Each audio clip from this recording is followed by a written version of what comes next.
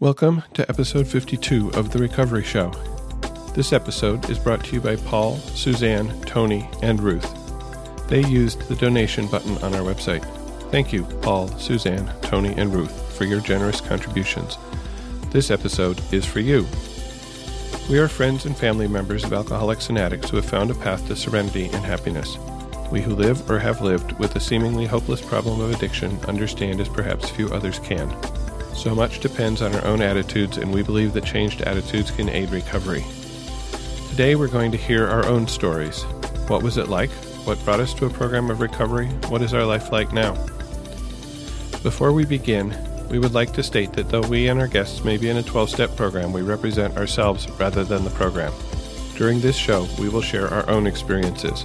The opinions expressed here are strictly those of the person who gave them. Take what you like and leave the rest. We hope that you will find something in our sharing that speaks to your life. My name is Spencer, and I will be your host today. Other voices will take part in the program, but they are not here in the studio with me right now. Before I start, I'd like to thank those of you who sent in your stories, and particularly the listener who recorded her story and then, due to something going wrong, the 2/3 of it was damaged and not playable. The first segment of today's episode of The Recovery Show will be your stories and our stories. Following a musical break, then I will talk about my life in recovery. We will follow that with your email contributions and some brief news about the podcast before closing with another musical break. And in fact, putting a little piece of music in between each story. I do have a reading. This is from the book How Al-Anon Works. It's from chapter 7 in the section entitled Opening Up. Most of us find it important to begin to talk about the things that trouble us. In Al-Anon, it is often said that we are only as sick as our secrets. A key to breaking the stranglehold that alcoholism has on our lives is to begin to open up and let those secrets out. Part of the isolation of this disease is the belief that we are unique, that no one has done or said or felt the terrible things that we have done, said, and felt, and that no one could possibly understand. Therefore, we hide the truth at all costs. Until we challenge this sense of uniqueness by sharing our thoughts with other people who have known the shame and isolation of alcoholism, we may never find out that it is not real. As the suggested closing for our meetings reminds us, whatever your problems, there are those among us who have had them too. We are not alone, and we need to unlearn the thinking that tells us that no one understands. This simply isn't true. Not everyone has been where we have been or felt what we have felt, but turning to those in Al-Anon who have also suffered the effects of alcoholism is different from turning to uninformed friends and neighbors. Although our stories may differ, we who live or have lived with alcoholism have a rare understanding of one another. Reaching out to other members is essential because a vital part of recovering from alcoholism's effect is breaking our isolation. And so today we have 3 stories for you, and I hope that you may find pieces of identification with all 3 of them and understand that you are not alone. As I said, my name is Spencer. I'd like to start by reading Julia's story. Hello, everybody. I'm Julia. I'm 26 and a grateful member of Al-Anon. I owe a lot to this program, especially my growing sense of self and connection with others. My father drank alcoholically until I was 13, when he quit drinking for Lent, and my 2 sisters, my mother and I, never really talked about it except to complain about the drinking. He never got any program, and I honestly don't remember much of his drinking days because those memories got overshadowed by my tumultuous early adulthood. I started dating a man when I was 18, and we've been together now 8 years. Because I was in college, I didn't think much of his drinking, but I very quickly became his only financial support, and while I went to school full-time and worked part-time, he lived the rock and roll lifestyle day and night. I knew I was in deep, but I couldn't find a way up. I felt I could not tell anyone how my life really was because I was terrified of being judged or criticized. My money was depleted, and amidst the 4 years of my college, I also had 2 cars stolen and my apartment burned down. But I refused to admit that anything was too big for me to handle. I was just fine. Things got worse for both of us when I graduated and no longer had the distraction of school to keep me from slipping into deeper depression and from seeing the truth of my choices and contributions to my problems and his. Before I came into the program a year ago, I was under the illusion that I was alone, completely different and entirely disconnected from any real relationships or reality. I wore my ideals as a mask, because if I could convey that I was an ultra-liberal, ultra-feminist, and ultra-understanding person who lived for others' rights and acted in no way stereotypically feminine or masculine, then I would become that, and everyone would love me. I could not bring myself to set any boundary with my alcoholic boyfriend. I thought I needed to mediate everything, make everyone happy, and avoid conflict at any cost. I proclaimed self-awareness and strong womanhood while feeling completely unable to express it for myself or even see that I was living like a doormat and enabler. When my grandmother was murdered in July last year, I fell apart, this tragedy being the trigger that ignited the tightly packed away explosives in my heart. I finally saw a counselor, and for the first time out loud to anyone, admitted that I had been living with active alcoholism for 7 years. She suggested that I go to Al-Anon. "Oh, but he won't go," I said. She explained that these meetings were for me and only me. I didn't understand that could even be possible because I had isolated myself enough to where I couldn't fathom anyone being in a similar situation or making the choices I made. And so right off the bat of my first meeting, I had a 10-ton weight lifted from me. I immediately knew I could trust enough to actually talk about what mattered, and no one was going to tell me I was an idiot, or that I needed to leave my relationship or even look at me like an alien, which is how I expected anyone would if I said something truthful. It's this foundation of common ground and non-judgment that made me fall in love with my recovery so quickly. I kept my first meeting a secret from my boyfriend until the next week when I mustered up the most courage I'd had in 7 years to tell him the news, and the angry reaction I feared was what I got. Since then, I have learned that one of my main character issues is that I'm a people pleaser. I have spent a lot of my recovery so far trying to let go of the need to make others happy through self-sacrifice. Even though it doesn't seem that being a doormat is controlling on the surface, it now appears that way for me, because I'm trying to manipulate the atmosphere around me instead of letting conflict arise when it should, or disappointing someone when I make a choice. Making choices on what kind of pasta sauce to buy was hard enough without calling my boyfriend, and so you can guess that making boundaries was effing terrifying. I have found that, like many of us do, I feel guilty putting boundaries in place, and even guiltier implementing them. I still pay for alcohol and all the bills, even though it's enabling behavior, and I don't often put into words what I'm really thinking when I talk to people. I know that my recovery has a long, long way to go, but I think I can appreciate the vast difference in my attitudes and conditions since last year. I was able to gather up the courage to ask someone to be my sponsor in December of 2012, and she has been guiding me through the steps, so I'm wading into the fourth one with both willingness and fear. With the fellowship, the ability to let out my thoughts amongst trusted peers, I can really see that I'm getting healthier. I'm thankful every day for a program that reminds me that I'm not in control, and more, that I don't need to be. And thank you, Julia, for that really honest, open sharing. And, I know I can relate to a lot of the feelings you expressed in there, and man, you've been through a lot. And I'm really glad that you found a program of recovery. And so for our first musical break, when I read Julia's story, I thought she was really on the highway to hell, but she has found an exit ramp in the Al-Anon program.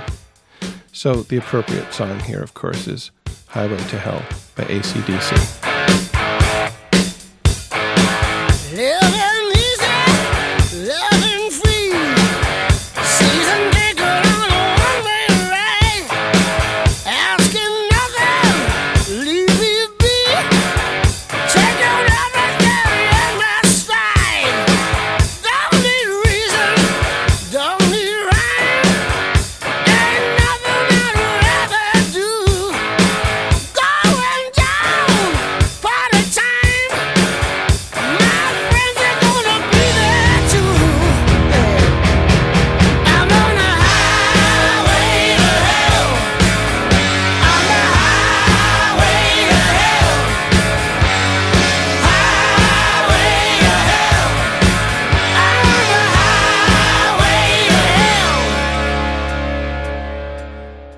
Next, we will listen to Emily's story. This was read by Maria. My story. This story is about me. It is about my journey. It is not a story about the alcoholics in my life and how I tried to save them and how I tried to save myself from them. When I get too deep into those stories, I start taking other people's inventory and take the focus off of myself, the only person I can change. I qualify for this program. I relate to stories I have heard from children, spouses, parents, siblings, grandparents, and friends of alcoholics, and I share pieces of their stories in one way or another. But this story is about me. I have been listening to a lot of AA speaker tapes and studying about the disease of alcoholism because I relate to alcoholics so much. I share the same spiritual malady that is talked about in the big book of AA. I just lack the allergy. My understanding of the allergy to alcohol is that the element of craving exists. When someone like me starts to feel a buzz, her usual reaction to the buzz is, "Hey, I'm starting to feel a buzz. I better eat something or drink water or at least stop drinking so that I don't get too drunk." When the person with this allergy starts to feel the buzz, she thinks to herself, "I have to have more." The reaction of alcohol incites the craving, and that is the allergy at work. I have heard alcoholics say that their primary objective is to guard against that first drink. This is hard because the alcohol provides a spiritual comfort that the alcoholic does not have access to otherwise. Practicing the program of AA often gives the alcoholic access to the spiritual comfort she desires, but introducing her to a higher power who is available, accessible, and loving, and takes her out of herself and puts her focus on being of service to others. I relate so strongly to this understanding of alcoholism, and I have found my spiritual principles in the program of Al-Anon. Why? What am I addicted to? I am addicted to a fantasy. I am addicted to the idea that everything is going to work out perfectly, with the definition of perfectly being in my will. Alcoholics often need alcohol to survive if they do not have the tools of the program. Without a spiritual solution, and without drinking, they tend to fall into despair and are miserable and make everyone around them miserable too. This is a dry drunk situation where the alcoholic does not drink but also does not have a spiritual solution. The alcoholic is white-knuckling sobriety. As an outside observer of this phenomenon, it appears to me that they are better off in the bottle than white-knuckling sobriety. Likewise, I needed my fantasy.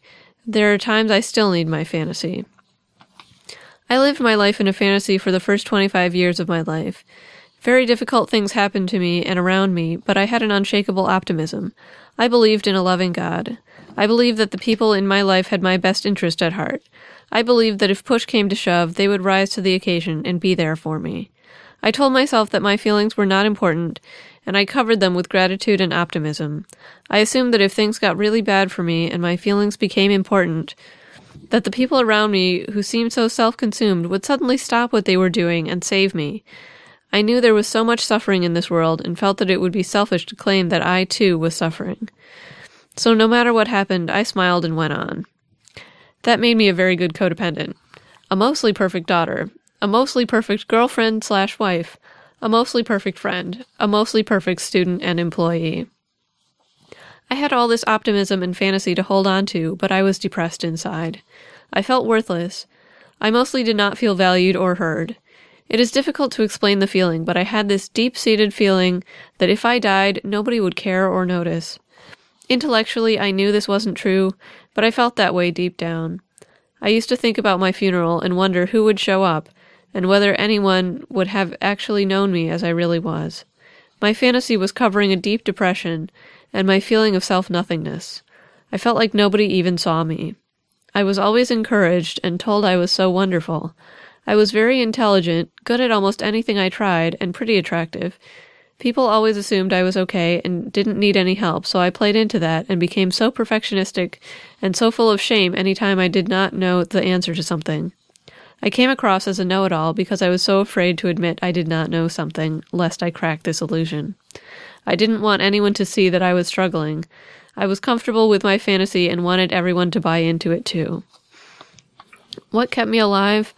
I held on to the fantasy that one day everything would work out, that all these people in my life would actually see me someday for who I really was, that I would have the perfect job, the perfect kids, the perfect house, the perfect husband, and be able to influence people and draw people into a relationship with a God of my understanding, who was always a happy, all-inclusive, non-judgy God.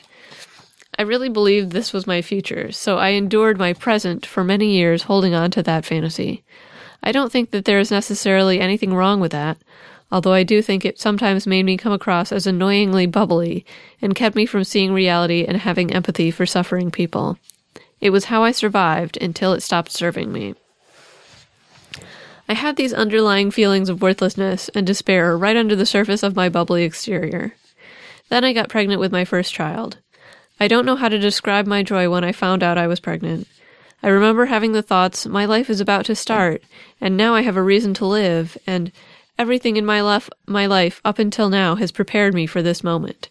I always knew I wanted to be a mother and made choices in my life with this in mind. Picked a career I thought would be family-friendly. Lived near my parents so that my future kids could grow up with family. Oh man, I was so excited, so happy. I told everyone I knew, and even people I didn't know, that I was pregnant, right away. I could not contain my overwhelming joy. I started picturing the future like never before. I also thought that all the people in my life who seemed so self-absorbed would suddenly change, because what's a bigger deal than having a baby? Nothing, I tell you. So I went in for my 10-week visit at the OB. I had known I was pregnant now for 7 weeks, and had been completely consumed with the excitement. She did an ultrasound to see the baby and took some measurements. The baby was the size of 6-week gestation. The doctor wanted to run more tests to be sure, but I knew. I knew that I couldn't be 6 weeks along because I wouldn't have had a positive pregnancy test 7 weeks before. I knew. My baby, my dream, my fantasy were all gone. My life would never be the same again. This was a Wednesday. The death of my unborn baby was confirmed on Friday, and they could not schedule the necessary surgery until the following Monday. Devastated doesn't seem a strong enough word, but I will use it anyway. I was devastated. I loved that baby, and I still do. I'm a mother who lost her child. I think about that baby and love her every day of my life. I feel her loss greatly every day. I was absolutely alone. I had built up this air of being so self-sufficient, strong and confident my whole life, and nobody saw my pain. That weekend, I stayed home by myself while my husband went to a bachelor party and got epically wasted against my pleading to stay with me. I begged, pleaded, cried, but nothing worked. I was scared of medical complications, but I also needed support. I needed someone else to walk through this with me and to see me. I did not have that. I asked my mother to come stay with me. She did not understand and lovingly said that if I needed her to call and she would drive the 5 minutes to my house. But she didn't understand what I really needed. I needed someone with me, not to have to ask again. I probably didn't even know what I needed in that moment, and most likely did not communicate it. I had no friends come help me. I am sure I did not ask. Nobody came riding in on a horse to save me in my hour of need. My fantasy was shattered, absolutely. I survived the weekend with no medical complications, but with emotional scars that are still with me today.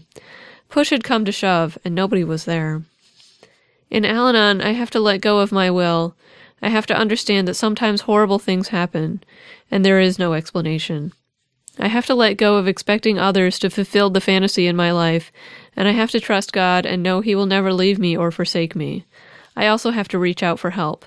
I have to take the help that is offered me, and I have to help others when they cannot help themselves. Life has been both amazing and horrible since my first baby died. My first son was born in September 2008, and my next was born in May 2010. I was meant to be a mother. I am a great mother, and I love those boys with everything in me. Motherhood is hard, but wonderful. Although that aspect of my life was beyond all my expectations on the awesome scale, my life was unmanageable because of my spiritual condition. The fantasy that kept me alive so long was shattered, and I was still trying to hold on to it, white-knuckling it, so full of fear, anxiety, shame, and insanity. My perfect life, that still looked pretty darn perfect from the outside, was far from perfect. My fantasy marriage was a nightmare, and my life was out of control. I was like an alcoholic who has given up alcohol but has no spiritual solution. I was a dry drunk from my addiction to my fantasy. I came to Al-Anon in November 2011 and began a series of spiritual awakenings that began to show me my life in its true perspective. I know that I have lived in this denial system my whole life, where I masked all my hurts and all my pain behind optimism and gratitude. When I am living in my addiction, I will push all negative feelings aside and focus on the fantasy. I will constantly hold myself and my loved ones up against it and fight, kicking and screaming when I feel it slipping away. I catastrophize situations that aren't going my way, so full of fear that the world is about to crumble down unless I stop it. When things appear good to me, consistent with my fantasy, I am on a high. My life, when not centered in spiritual practice, is a constant chaotic mess of high highs and low lows. When I am spiritually centered, I am not focused on my expectation and how the current world stacks against those expectations. Instead, I am calm and centered and asking God what His will for my life is. Or even better for me, I am just calmly living in the moment, enjoying the life I have been given. It is not perfect. It's certainly not a fantasy, but it is mine and it is full of blessings. Al-Anon teaches me that I need to learn to acknowledge all the events in my life that got me to where I am. Awareness, acceptance, action. I need to peel back the optimism and find the realism and love for myself for who I really am today, not for some promise in the future that may or may not come true. I am working on that one day at a time with God and trusted friends. I can only get a daily, sometimes hourly reprieve from my addiction to fantasy. My life is unmanageable without God to restore me to sanity, which He does when I let go of my will and let Him. Emily, I really liked your description of your obsession with the fantasy of control, your obsession, your craving for that fantasy, and relating that to addictive behavior of an alcoholic, because I think that's often true for me, and I can only speak for myself, but that sometimes I want to go to that place where I'm the person who's saving the situation. I'm the person who is making everything better. This is a way that I learned that I was supposed to be. I learned that, as a child growing up. And I really want to be able to be that person. And the program really has taught me that, I can't be that person. Really, nobody can be that person. And to try to, direct those helping urges into healthy ways of supporting other people rather than the sort of controlling, taking over, fixing way of helping. And I put that in air quotes, that I used to do. The other day, I was listening to the podcast All Songs Considered, which I really like. I enjoy it. I don't always enjoy all the music they play, but I always enjoy finding out about new music and, listening to some old favorites. And one of the things they played that day, the topic of that particular podcast was the song About My Family or something. I forget exactly the title.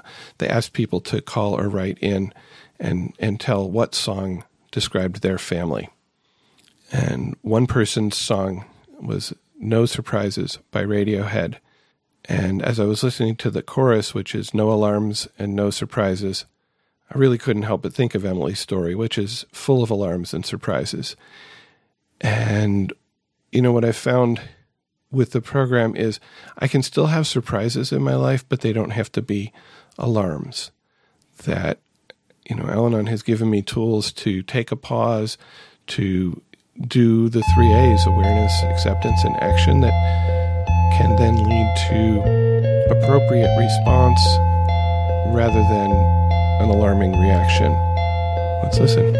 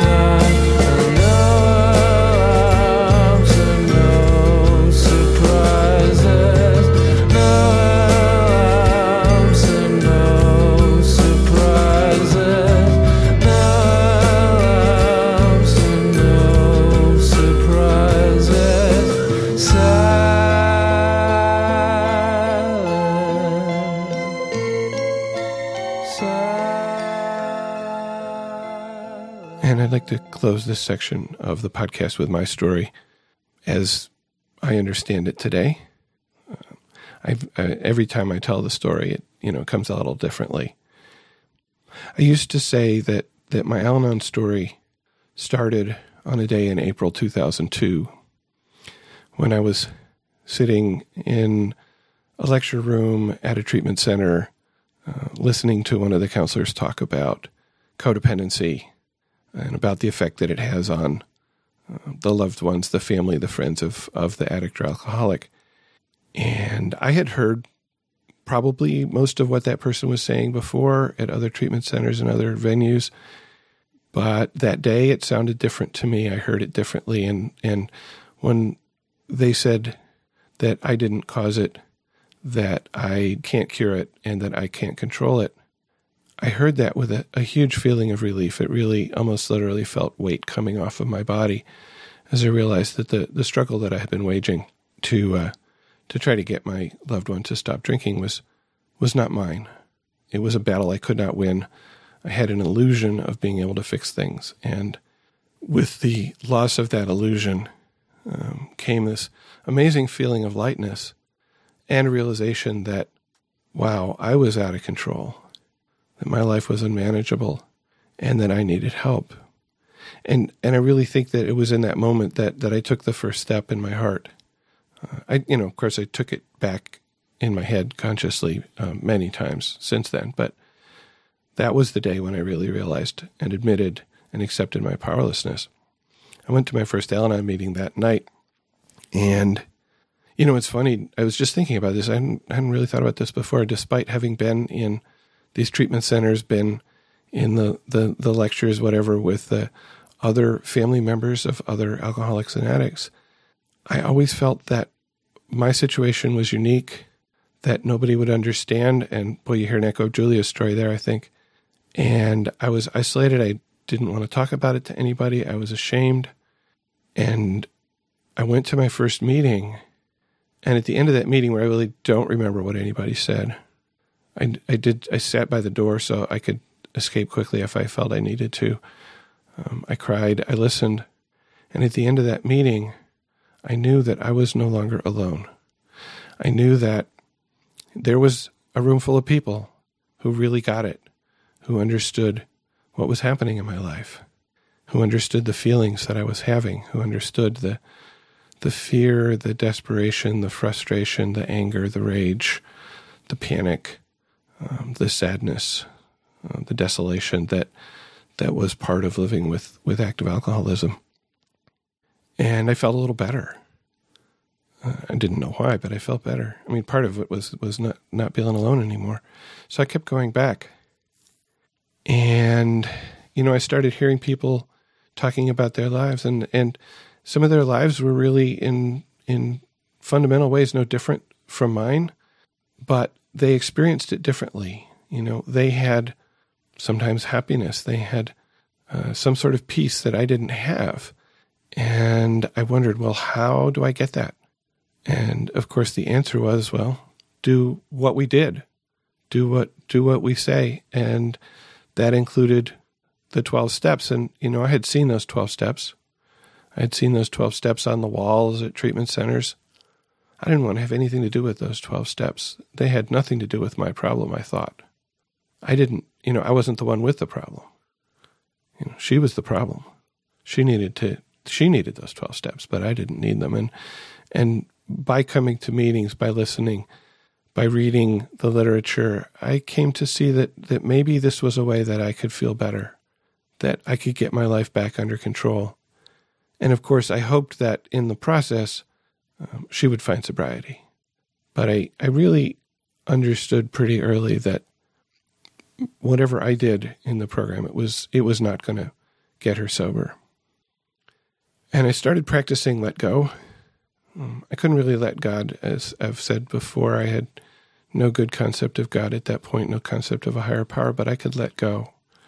Because if I was trying to hang on to something that I couldn't hang on to, if I was trying to move something that I couldn't move, letting go was a really, sort of reasonable and practical thing to do, because whatever I was doing wasn't really having any effect. So I heard people saying, work the steps, get a sponsor. So I did that. I got a sponsor. I joined a small group that was working the steps. We spent a couple of years going through the book Pathways to Recovery, answering those questions that are on each step in that book. There's another Al-Anon conference-approved literature book that's sort of a workbook for recovery. And meeting once a week to talk about our answers. And as I did that, I started to get some clarity. I started to find myself again. I had lost myself in my loved one's drinking because my life really depended on hers. And if she had a good day, I had a good day. And if she had a bad day, I had a bad day. I didn't know what I wanted, except that I wanted her to stop drinking. That was it. That was the sole focus of my life, really. I mean, I had work, I had kids, and I did have some friends that I did things with, but everything circled around that one fact that, of course, was secret from the rest of the world, so it seemed. And, so I worked the program. I came to meetings, I read, I worked the steps, and I shared in meetings, I listened in meetings. And one of the first positive effects that I had, other than feeling better, was that the rage that had been part of my life for so long went away. That I was no longer exploding over tiny little incidents.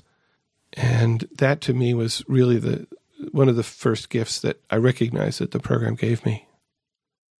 Now, I said that I used to start my story on that day in April 2002, but one of the things that I realized as I have been in the program and as I have done a couple of inventories, 4-step inventories, is that the character traits that I have that brought me into relationship with an alcoholic made me convinced that I was going to be the savior, the fixer.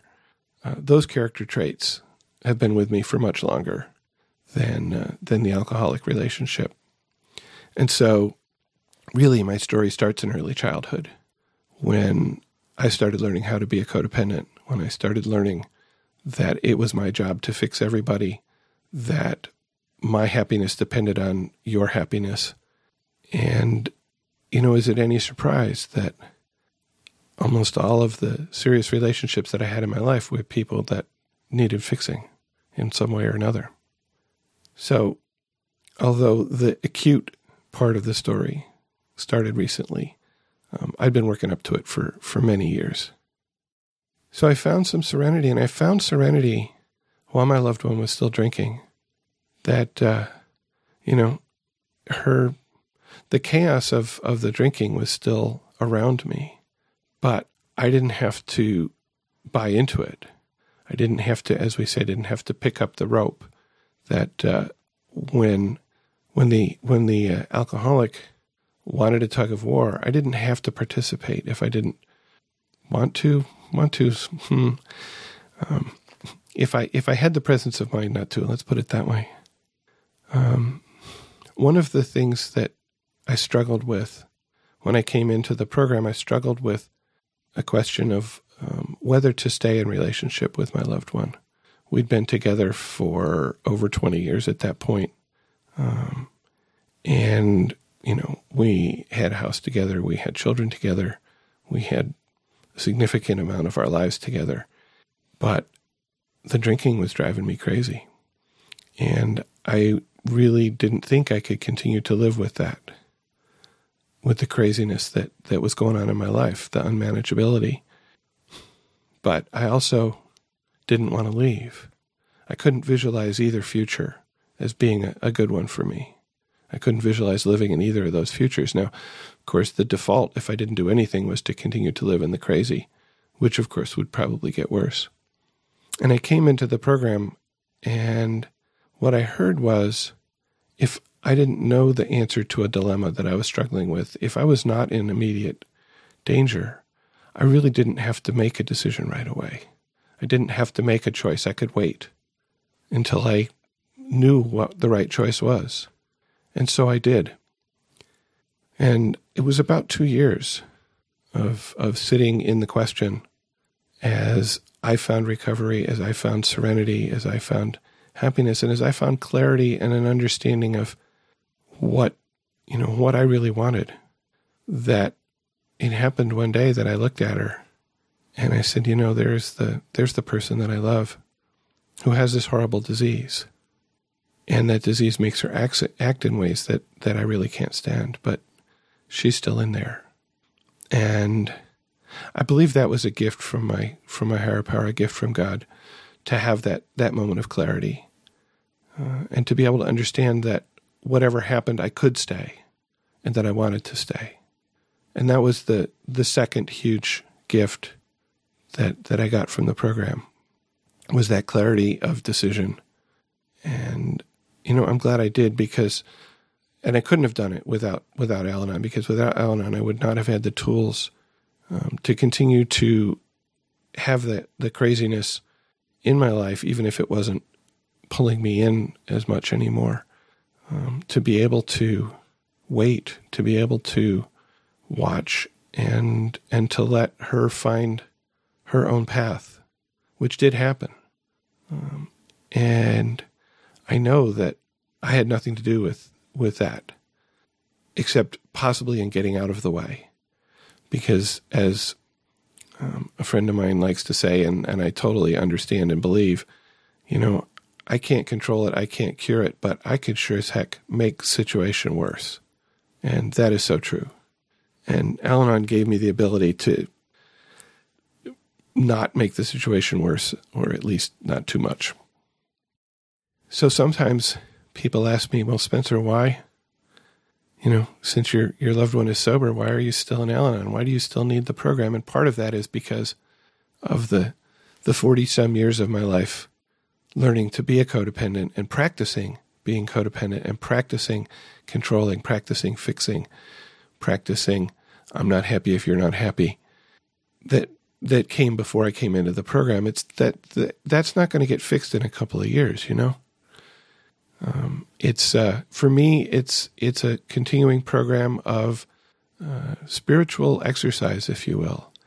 If I go to the gym and work out, I will get fitter. My muscles will get stronger. My belly will get smaller. I will breathe more easily. I won't get out of breath going up a couple flights of stairs. My blood pressure may go down, I hope. And I'll be generally healthier. And if I stop going to the gym, guess what? I don't keep those benefits. That is not the resting state of my body, to put it in terms of my science education. The resting state of my body is flabby and a little overweight, more than a little overweight maybe. And I get out of breath going upstairs, and that's not what I want. And the program works in the same way. And I have to keep exercising. I have to keep working out. I have to keep reminding myself of the principles of the program. And I'm following that 12th step. This is the other part of it, is that the program was there for me when I needed it. And the program was there for me when I needed it because of people who had some significant recovery and were still active in the program. And, I can't pay them back, but I can pay it forward. I can give what I've learned. I can give my experience, strength, and hope to somebody who's new in the program, and maybe give them a little hope, give them an idea, give you an idea of a path forward out of what seemed to me and may seem to you a hopeless situation. And, as we say in our opening, no situation is truly hopeless. I use the program in all aspects of my life today, and I think, you've heard that. You've heard that many times in this podcast. That's the whole point of Our Lives in Recovery segment of the podcast, is to illustrate how we use the program in all aspects of our life. And I'll talk a little bit more about that after the break. So I want to close this section with a reminder that this program is not an I program. This program is a we program. The first word of the first step, and the implied first word of all the steps, is we. Not I, not me. We. And a song that reminds me of what I've found here is You Ain't Alone by Alabama Shakes. Here's a few lyrics. We really ain't that different, you and me, 'cause I'm scared the storm gonna take me away. But I really don't know what I got to say. Hold on, hold on. Cry if you're gonna cry. Come, cry with me. You ain't alone. You ain't alone. So why you lonely?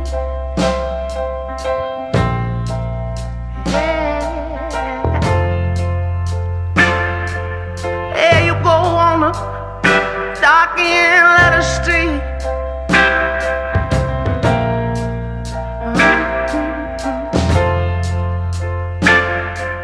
Are you scared to tell somebody how you feel about somebody?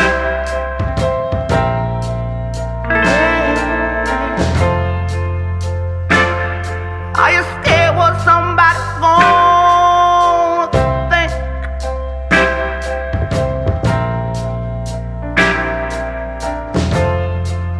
Oh, are you scared to wear your heart out on your sleeve?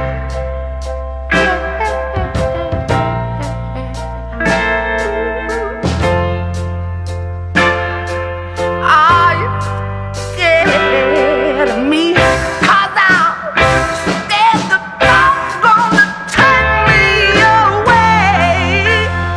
Oh, but I really don't know what I got to say. Oh, well, all right, all right, all right, all right.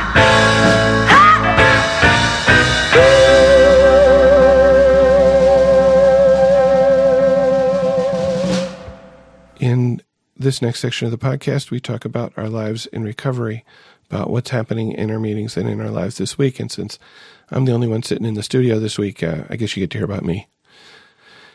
So it's actually been a couple of weeks. I was going to put this show together over the United States Thanksgiving holiday weekend while I was visiting my parents, and I probably should have realized that was unlikely to happen. I had hoped to get my daughter to record Julia's story, but she ended up not feeling well the day that I was going to do that, and so didn't get that opportunity. And then I came home, got home late Sunday night, thought, well, I'll put it together Monday, except Monday I started coming down with a cold that laid me out for several days. I actually stayed home from work for a couple of days, and so here we are, a couple of weeks later. Missed a week. First week we've missed ever. Oh well. Had to happen sometime. We're not perfect. So the Thanksgiving holiday was a big part of what happened in my life the last couple of weeks. My wife and I drove 400 and some odd miles to my parents' house, where my daughter and my son also came. My daughter's in school near them. My son is in school about the same distance the other side. And so he took a bus up. My daughter picked him up when his bus got in the middle of the night. Thank you for having adult children who can do that sort of thing. And my parents brought them down to their house. We showed up late in the evening after driving through sometimes blinding snow. But, it wasn't horrible. It just had to be gotten through. It was something I couldn't change. And I was asking God for serenity all the way along. And I got it. And that helps a lot when you're driving in snow, because you don't want to panic. You don't want to make sudden moves. And we got through. And my sister came down for the Thanksgiving dinner with her fiancé. So we had a nice family time together, along with some of the, tensions and stresses that come with being with family. And for me, the main stress right now is my mother's health. And I think I've talked about that here before, but she is going downhill, both physically and mentally. And both of those are hard for me to see. To know that her time with us is limited, and that she's not able to be as fully present as she used to be. And I had prepared myself for that because I knew that was going to be the case, and it still caught me sometimes. Luckily, on Friday, the day after Thanksgiving holiday, I knew there was a meeting. It's a meeting that I often attend when I'm visiting my parents. And I went to that meeting at noon on Friday, and the topic that we talked about centered around anger. It was a reading out of Courage to Change. I think it was the reading for that day, whatever that day was, Friday the 29th of November, something like that. And one of the other people in the meeting shared that her understanding was that anger was almost always a secondary emotion, that there's some other emotion underlying it, often fear. And I realized, and I've heard this before, I've said this before, but it often takes somebody else's voice. And, I'm convinced my higher power is speaking through somebody else's voice when this happens. It takes somebody else's voice to remind me that the reason that I get angry when my mother forgets things, or when she's not able physically to do simple things, or when she insists on doing simple things that are clearly very hard for her to do and possibly painful, this anger wells up in me, and that anger is coming from fear. It's fear that she's dying, fear that she's in pain, fear that, I'm not going to have the mother that I had for the last 50-some years. And if I can recognize where it's coming from, that can help to diffuse the anger. And at least, even without that recognition, I'm able to sort of keep the anger in check, to keep it inside, not really stuffing it, feeling it, but not expressing it. So I was glad of that meeting. As we were driving, and we had hours of driving, we had almost 11 hours of driving on Wednesday before Thanksgiving, with the snow slowing us down, and somewhat less on the way back. When it was not snowing, the weather was nice and the roads were clear. Listened to some talks that were given at a recovery retreat some years ago by Tom W. And I had heard another series of talks by the same guy a couple months ago, last month, I don't know. And so I knew that I enjoyed him. And I think this set of talks was from a little earlier in his life, but it was really nice to, have two people in recovery in the car, and we could listen to these things and really, get some time together, just being in recovery, the both of us, and, laughing at his jokes and talking about what he said. And towards the end, this was a series of, I think, 6 talks, each about an hour long. So it covered a good portion of the drive, and I interspersed some other shows in between, some humor and some news shows, so that it wasn't like solid recovery talk sort of like a retreat all compressed into a day. And towards the end, he told a story, related the description that he got from a rabbi. And it's Tom W. is a priest, Catholic priest, but he'd been, I think, taking a class with this rabbi, and at some point the question of what is a blessing came up, and well, I'll let Tom tell you what the rabbi said. And he said, as you travel down life's best road, as you're on the path, as you're on the journey, as you're on your pilgrimage, as you trudge the road of happy destiny, anything that gets behind you and pushes you forward, anything that gets in front of you and grabs onto you and drags you ahead, anything that gets down deep inside of you and kicks and shoves and pushes until there's more room, anything that does that is a blessing. He said, and lots of times blessings don't feel good. And lots of times you don't know they're blessings until much later you look back at this situation that you knew would kill you, and you found out that opened doors for you that you never even knew were there. So it's real important, he said, to realize how blessings work. And then he told some stories about that. But when he said that, that was the first time that it occurred to me why alcoholism was the greatest blessing of my life. I think that's about what I have to say about the last week. I had a cold. I had to take care of myself. And part of taking care of myself was not being able to record this podcast. So there we are.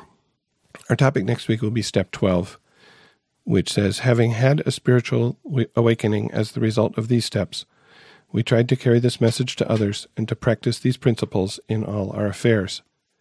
So are you wondering maybe whether you've had or will have a spiritual awakening? And what the heck is a spiritual awakening anyway?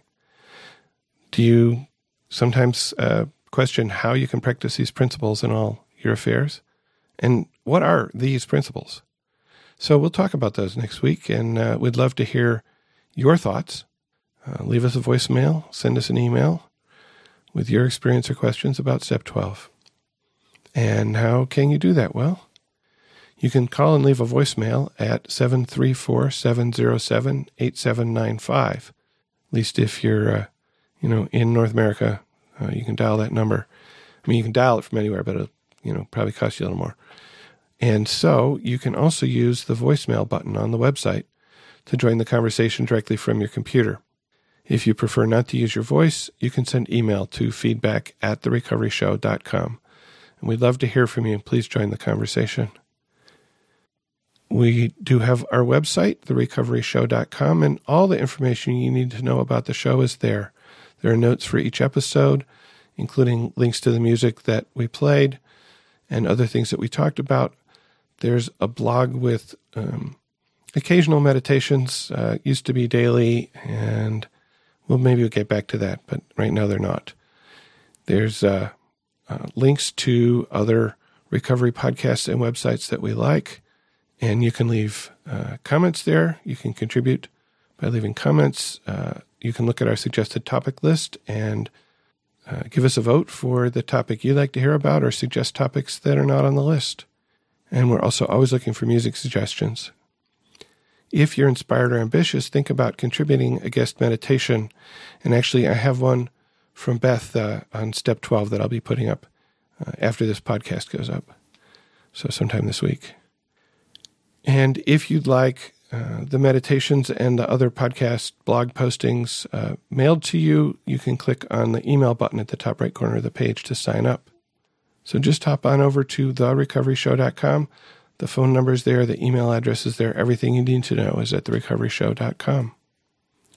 So before we listen to listener contributions from this week, I'd like to play another song. This is Breathe, 2 a.m. by Anna Nalick. And to me, this song captures where I was before coming to Al-Anon.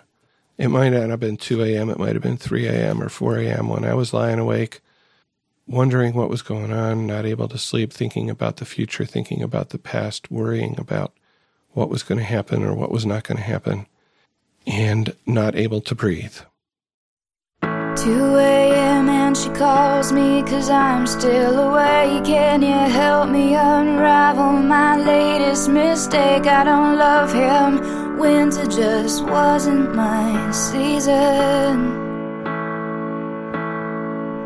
Yeah, we walk through the door so accusing, their eyes like they have any right at all to criticize. Hypocrites, you're all here for the very same reason. 'Cause you can't jump the track, we're like cars on a cable, and life's like an hourglass glued to the table. No one can find the rewind button, girl, so cradle your head in your hands and breathe, just breathe. Oh, breathe, just breathe. May he turn 21 on the base of Fort Bliss just today. Sat down to the flask and his fist ain't been sober since maybe October of last year. Here in town you can tell he's been down for a while, but my God, it's so beautiful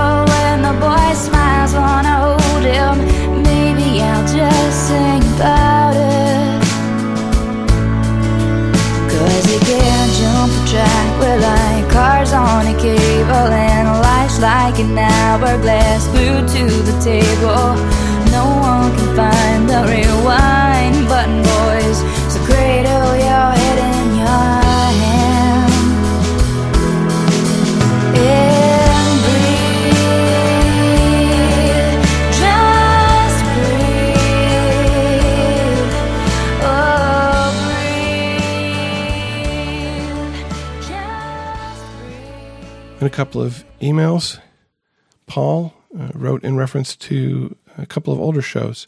He says, "Hi, I really liked the Progress Not Perfection episode and learned a lot, especially about the black and white thinking problem that can lead to reckless complacency and the impossible to-do list problem. I need to put things in perspective because I have a disease of perception. The Step 2 episode. I thought that having 2 atheist agnostics out of 3 on the show for this episode on Step 2 tilted the recovery message away for me. I felt a little put off by reducing traditional organized religion's approach to God as, I want a pony." Sorry about that, Paul. "Yet, I felt happy when one of you said that all the big book, we agnostics would be a good thing to check out. That chapter ends with the conclusion that we believe in a higher power as the effective spiritual structure which the whole 12-step program can be built. For me, prayer is about presence, contemplation on sacred texts, adoration and worship and praise, and yes, some intercessory or petitionary prayer for others and oneself at times. Yet Jewish and Christian tradition does not separate prayer of petition from praise of God. Often enough, praise turns somehow to petition. In my faith tradition, the Apostle Paul exhorts us to offer prayers, petitions, intercessions, and thanksgiving for all, for kings and all in authority, so that we may be able to live quiet and peaceful lives in all reverence and decency. For this is good and acceptable before God our Savior, who wishes all to be saved and to come to the knowledge of the truth." That was a quote from 1 Timothy. In my faith tradition, the fathers of the church frequently explained this as an exhortation to offer prayer in the morning and in the evening. In no way is God in man's image. He is neither man nor woman. God is pure spirit, in which there is no place for the difference between the sexes. In my faith tradition, calling God Father, the language of faith indicates 2 main things: that God is the first origin of everything and transcendent authority, that he is at the same time goodness and loving care for all his children. God's parental tenderness can also be expressed by the image of motherhood, which emphasizes God's immanence, the intimacy between creator and creature. The language of faith thus draws on human experience of parents who are, in a way, the first representatives of God for men. But this experience also tells us that human parents are fallible and can disfigure the face of fatherhood and motherhood. We ought therefore to recall that God transcends the human distinction between the sexes. He is neither man nor woman, he is God. He also transcends human fatherhood and motherhood, though he is their origin and standard. No one is father as God is Father. The steps are helping me not compartmentalize my belief in a higher power. I got into these rooms by compartmentalizing. Thank you for your show. Paul B. And thank you, Paul, for that. I guess I'll just say that we do the show with the people we have. We also got an email from Lori. It said, "Dear Spencer, I just want to thank you for all your hard work and dedication. I also want you to know that you have really made a difference in my life. I know that you began this project out of love, commitment, and as part of your own recovery program. I am very sad that your co-hosts have left the podcast, and I know that was very painful for you. Making that announcement and continuing on was courageous and I'm sure difficult. While I hope that the podcast will continue, I hope that it is not at the expense of your own self-care, and I don't want it to be a burden that you feel required to carry. If it is, I hope that you will use the tools of the program to determine the direction of the podcast in a way that is balanced, healthy, and sustainable for you. Thank you for the willingness you bring to the podcast. You are doing a great service to the recovery community. Thank you, Lori." And thanks for that, Lori. And, well, as you see this week, I put my health ahead of doing the podcast this week. And so we miss a week. And I guess that's healthy. Modeling healthy recovery behavior. Okay, thanks. We'll be continuing to record the podcast live. You can click on the Listen Live link at the top of the page. And while listening, you can interact with us and other listeners in the chat room. To get to the chat room, click on the little speech bubble at the bottom edge of the Listen Live player. We are planning to record our next show on Sunday, the 15th of December, probably about 3 p.m. Eastern Standard Time, which works out to be 20 GMT. That'd be December 15th, 2013, yeah. And it doesn't cost you anything to listen to The Recovery Show. We do have expenses. They're running about $50 a month. You can help to support us and keep us on the web and in your ear in a couple of ways. First, we have a donation button on the website where you can support us directly, just like Paul, Suzanne, Tony, and Ruth did. Also, we've put together a list of recovery-related books, and if you can use the U.S. Amazon, you can buy books through Amazon, and we receive a small commission on your purchases. And right now, there's actually still an ad for Amazon holiday sales on the front page of the website. I think that's probably going to go away shortly. If you're outside the U.S., apparently that doesn't work. You have to go to your own national store, and we don't have that affiliate relationship with the other national stores. But check out the links on the book page. Anyway, there's a bunch of recovery books and related books there. So I want to thank you for all of your support in whatever form you give it, including just listening to us, because we are here for you. I'm going to close the show with the Paul Simon song, Still Crazy After All These Years. And what I know is that I was, as a fellow member put it once in a meeting, when I came into the program, I was diving headfirst into batshit crazy. And I'm not doing that anymore. But my thinking has been deeply affected by my codependency and by the disease of alcoholism. And if I don't continue to practice this program, I will be still crazy after all these years. I met my old lover on the street last night. She seemed so glad to see me. I just smiled. And we talked about some old times, and we drank ourselves some beers. Still crazy after all. Thank you for listening, and please keep coming back. Whatever your problems, there are those among us who have had them too. If we did not talk about a problem we're facing today, feel free to contact us so we can talk about it in a future episode.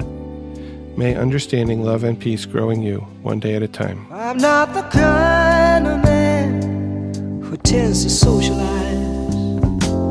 I seem to lean on old familiar ways, and I ain't no fool for love songs that whisper in my ears. Still crazy